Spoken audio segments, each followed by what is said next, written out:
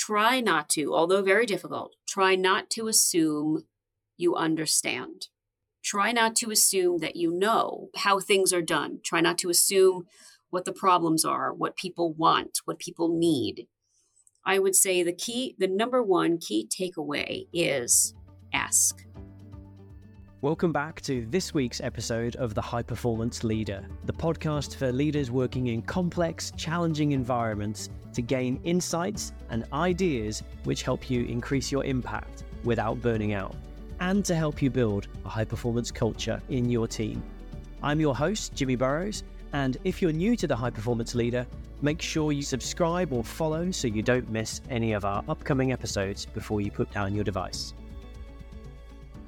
Hello and welcome back to this week's episode. I am absolutely thrilled this week to be joined by the incredible Amanda A. Russo. Amanda is the founder and chief operating officer of an incredible little boutique agency called the Cornerstone Paradigm Consulting Business.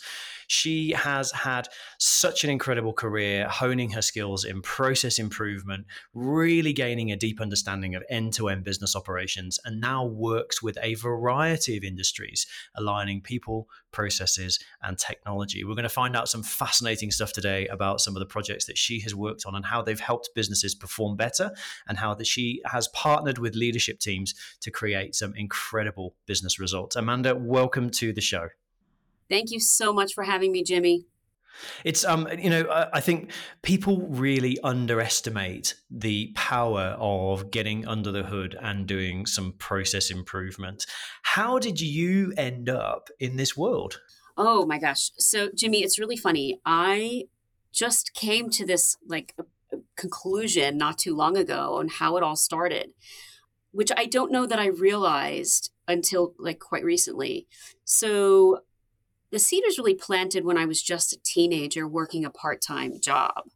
And, it was a small restaurant, local restaurant in high school, kind of helping out. And at the time, I didn't realize, I was really just trying to be helpful and resourceful. And at the time, I didn't realize that as I was helping these business owners kind of manage and run the day-to-day business, even though it was really quite small scale, it was a small mom and pop shop, I didn't realize that I was learning about things like supply chain and rolling inventory and what does that all mean and how do we get from one day to the next and how do we, essentially run a business. That was really like my first real exposure to running a business. And from there, I had a really natural I sort of gravitated toward it. So here I am.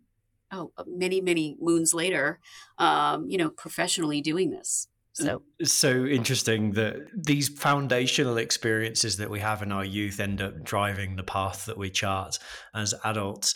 And, as you say, now you do this professionally for organizations.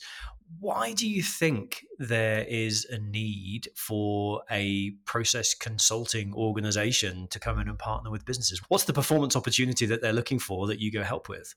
Yeah, so organizations usually hire someone like me and my team when something is happening. So that is when something is really positive happening. We've scaled 5x over the last 2 years, whatever it might be. And now everyone's kind of drinking from the fire hose and, we need to really get some standardization and processes in place so that there is consistency from inception of a project to the end of a project. Or if people are going on holiday or they're going, on leave, some kind of leave, a long extended period of leave, your colleagues will know how you do whatever it is that you do and the business can still go on.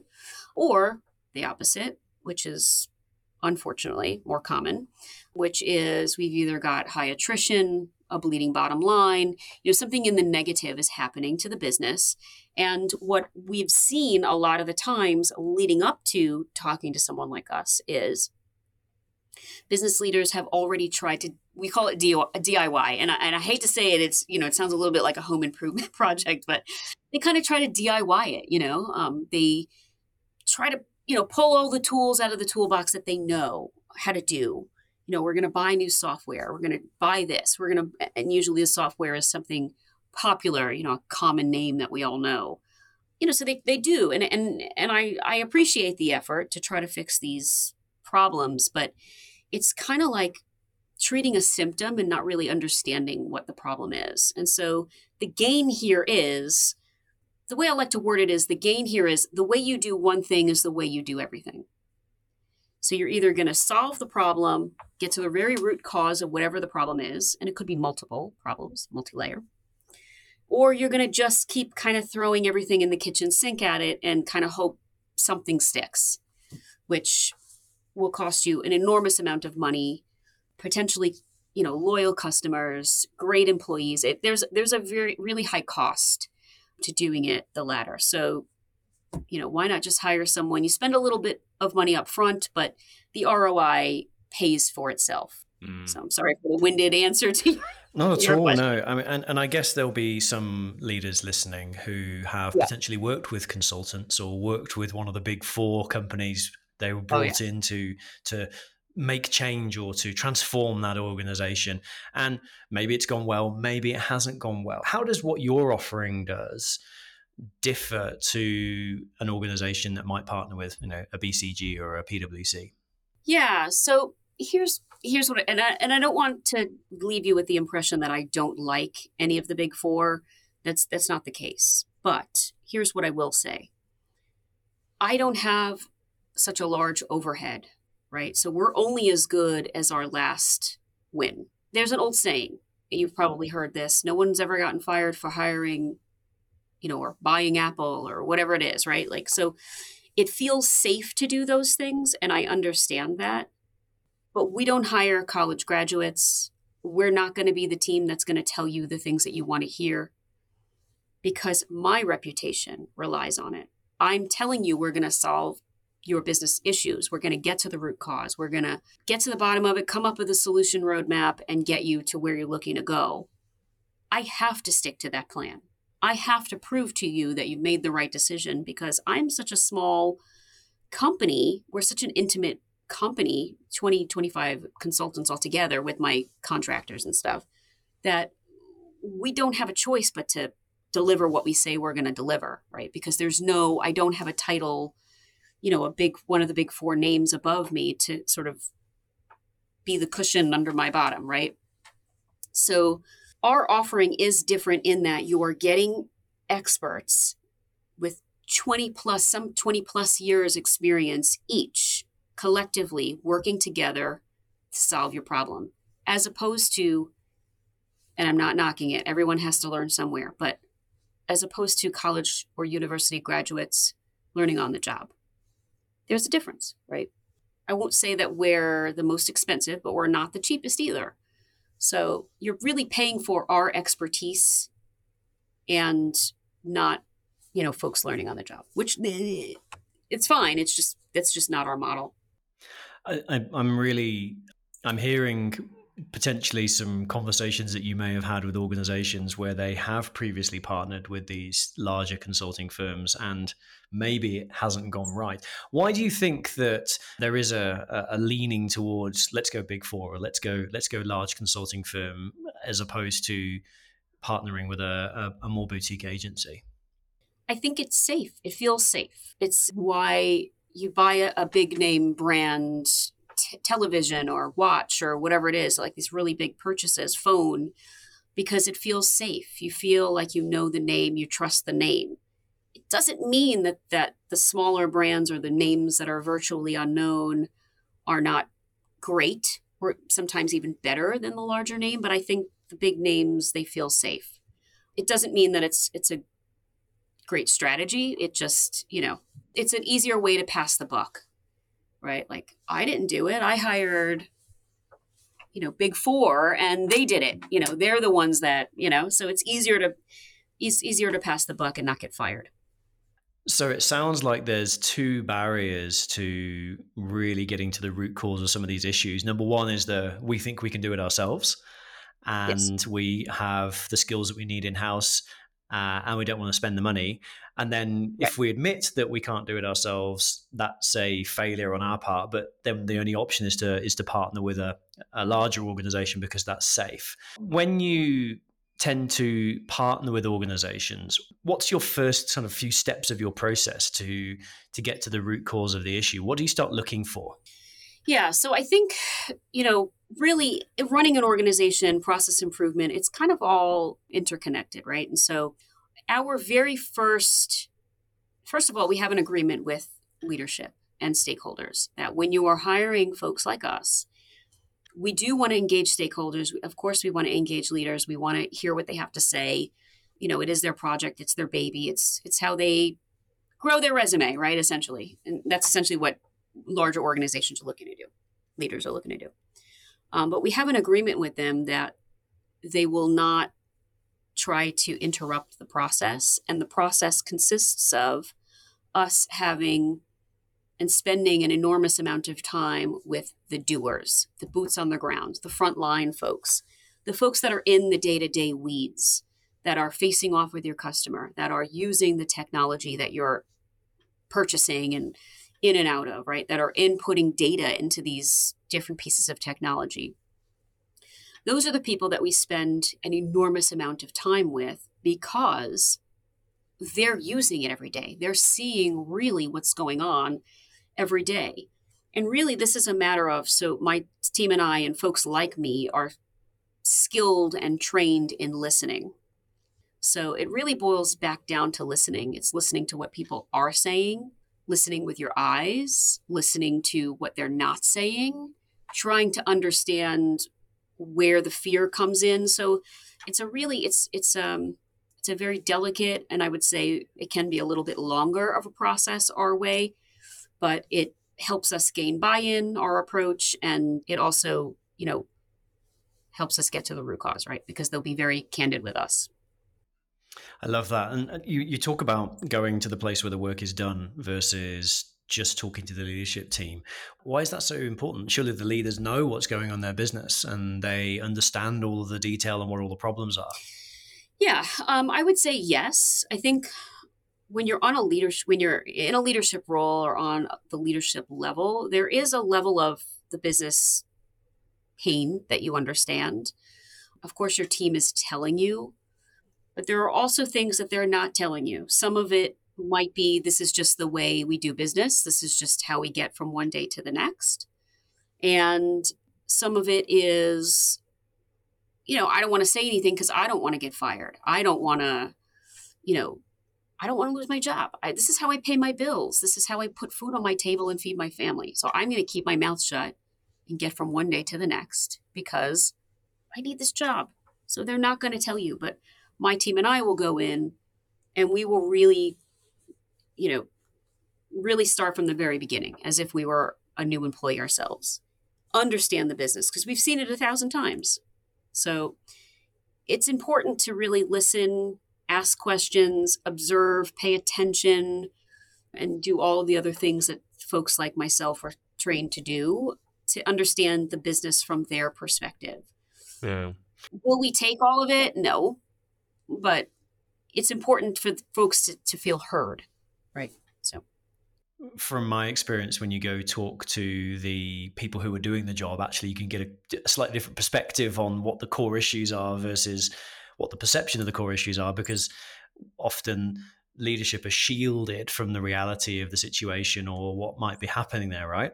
yeah, exactly. So, as an employee, you're doing everything to try not to get in trouble, to get a raise, to get a bonus, right? So you're going to tolerate things on the doer level or the frontline level that let's say a leader would not.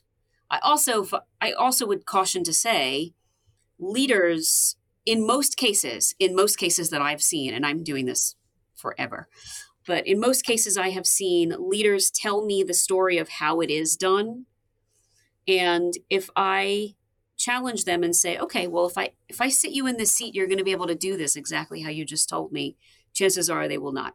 If I really call their bluff and put them in that seat, they will not be able to do it. Genuinely, they will not be able to do it without help.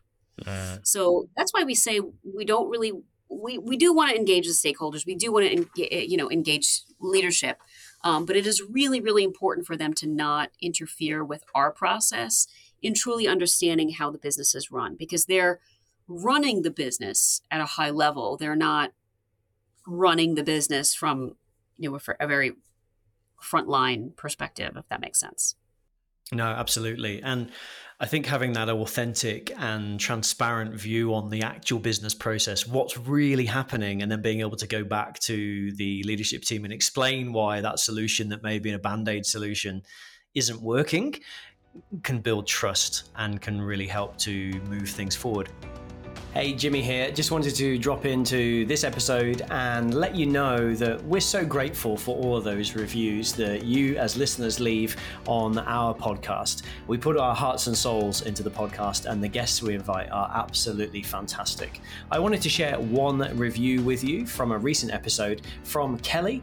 Jimmy's experience and thoughtful dialogue provide a phenomenal canvas of learning opportunities from thought leaders in the industry. It was a pleasure both listening and participating. What a great resource to learn valuable tips and tricks to navigating impactful leadership capabilities. So, not only are we thrilled to have incredible guests on the show, but we're also absolutely overjoyed that it's having a positive impact on our listeners like you on the Ways of Working podcast. Speak soon. Where do you tend to encounter resistance once you've identified what the root cause is, and we've come up with this great change process that's going to shift the business forward, and people say, oh no, we don't need to do that, or don't want to do that? Can you give us an example of where this has happened? Because I think it happens quite a lot in organizations. It happens every time. So I get a lot of resistance, one, when leadership on any level tries to interfere with the process.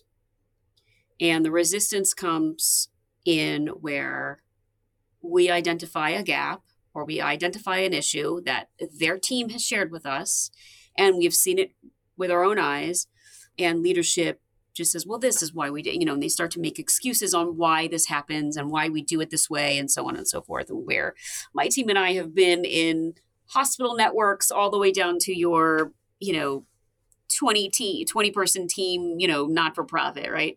We've seen this 1,000 times over, and it's not the way we do business. It's just, it doesn't have to be, is the point. So we get a lot of resistance from fear. A lot of resistance in general comes from fear, whether it's from an employee level or a leadership level. Fear. Change is hard and it's scary, and we don't know what's going to happen, and what's going to happen to my job, what's going to happen to me. Imposter syndrome shows up. Even leaders all the way up to the C-suite, they still face imposter syndrome. And so it's a delicate situation to be in. We try our very best to deliver. Like I said, we back our findings up with facts from the organization. We try to use all of the tools that we know to use.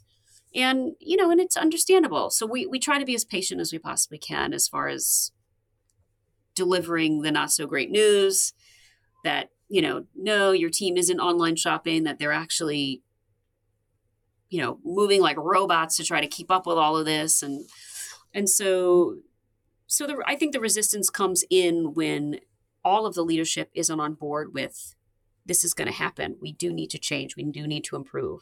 We will be replacing your homegrown system that was your baby, and you're right. You've added you were there from the very, very beginning, that kind of thing. And so it typically is the job of us to continue with the change management, which we start from the very beginning of a project.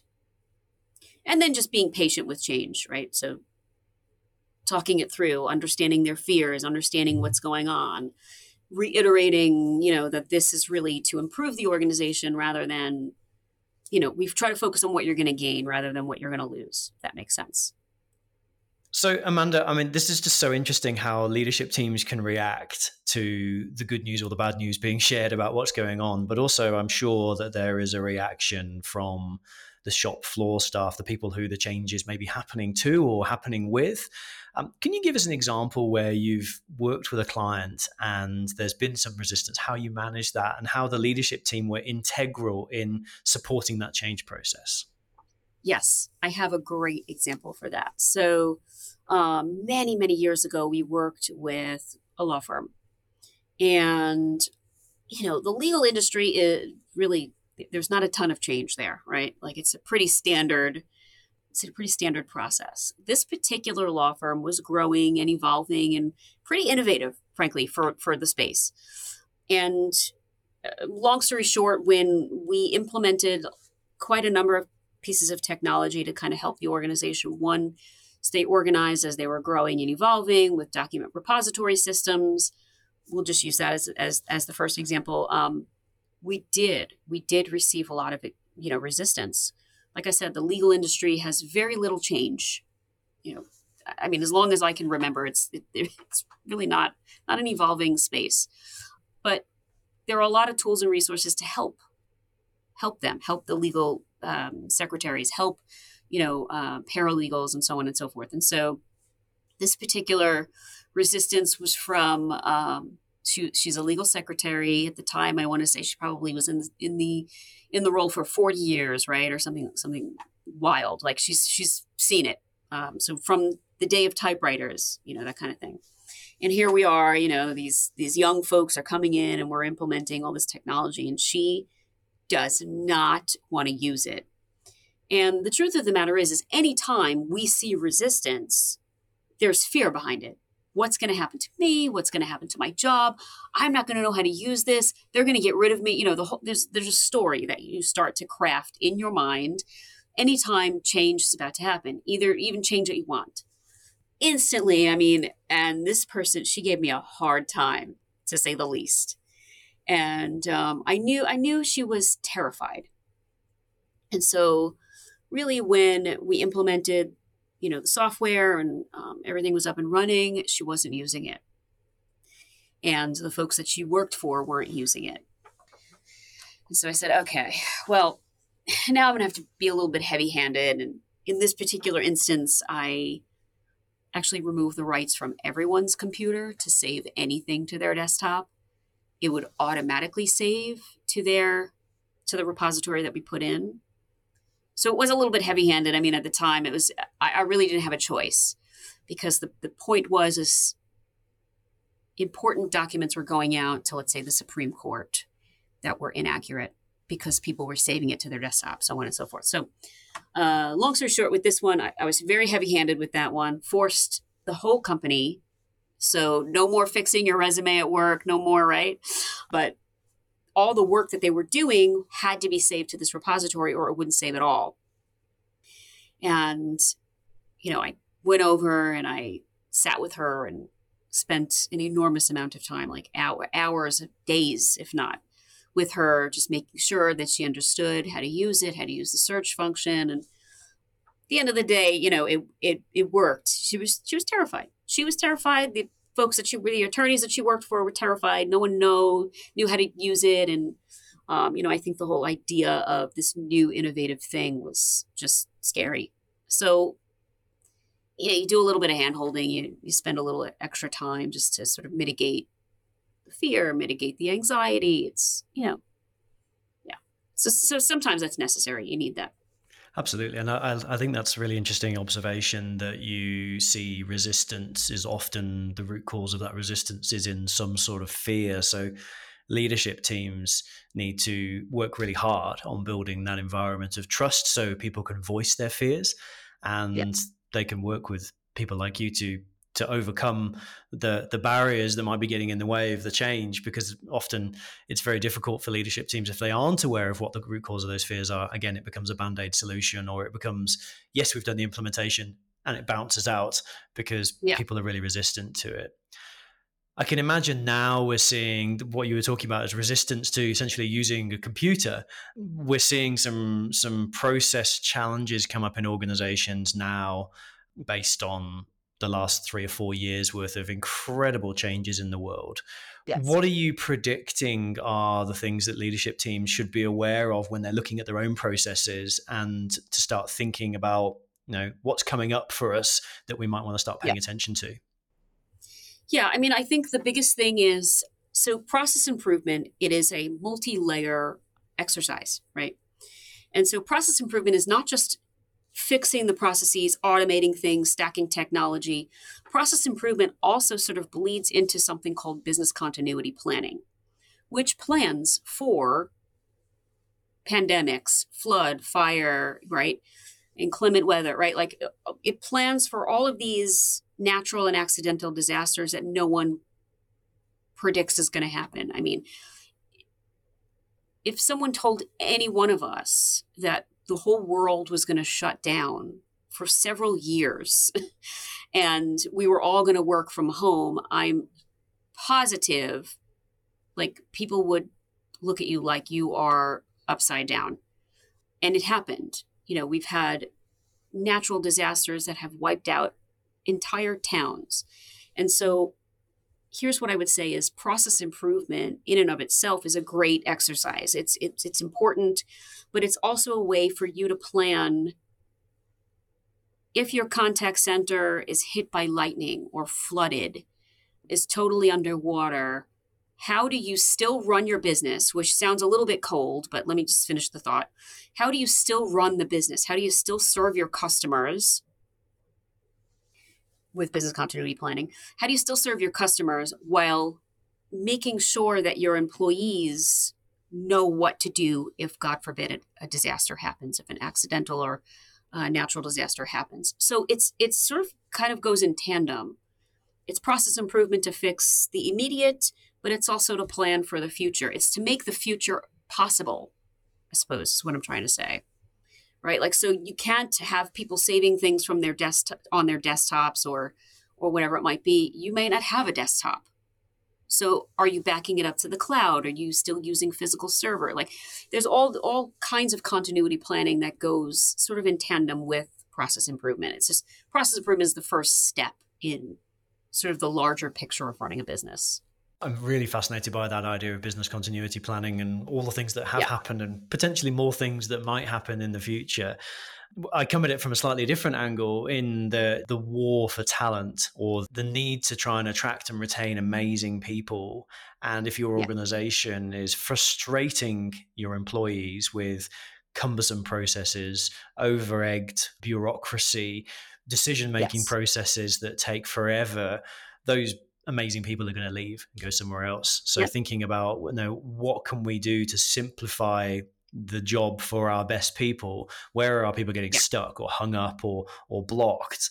That to me feels like a really great place to start as well, right? Yeah. I mean, it really, I think any organization, any leader that might be listening to this today, it's really a matter of how are we setting our people up for success? Are we giving them all of the tools and resources that they need to be successful? Are we investing in them, in their training, in their development? Are we investing in their, in the workplace culture, which goes far beyond, pizza parties and pool tables and whatever else everybody, these companies have in their business? It's just really holistically setting people up for success. And are we doing that? So yes, that is a great opportunity for process improvement, although multi-layer, it's a good place to start.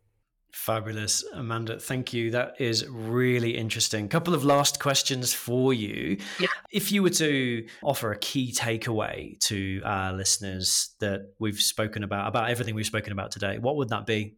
The key takeaway here is a suggestion. It would be to try not to, although very difficult, try not to assume you understand. Try not to assume that you know. You don't how things are done. Try not to assume what the problems are, what people want, what people need. The number one key takeaway is ask. Ask your team. Assuming is frankly where a lot of the problems begin, is just assuming.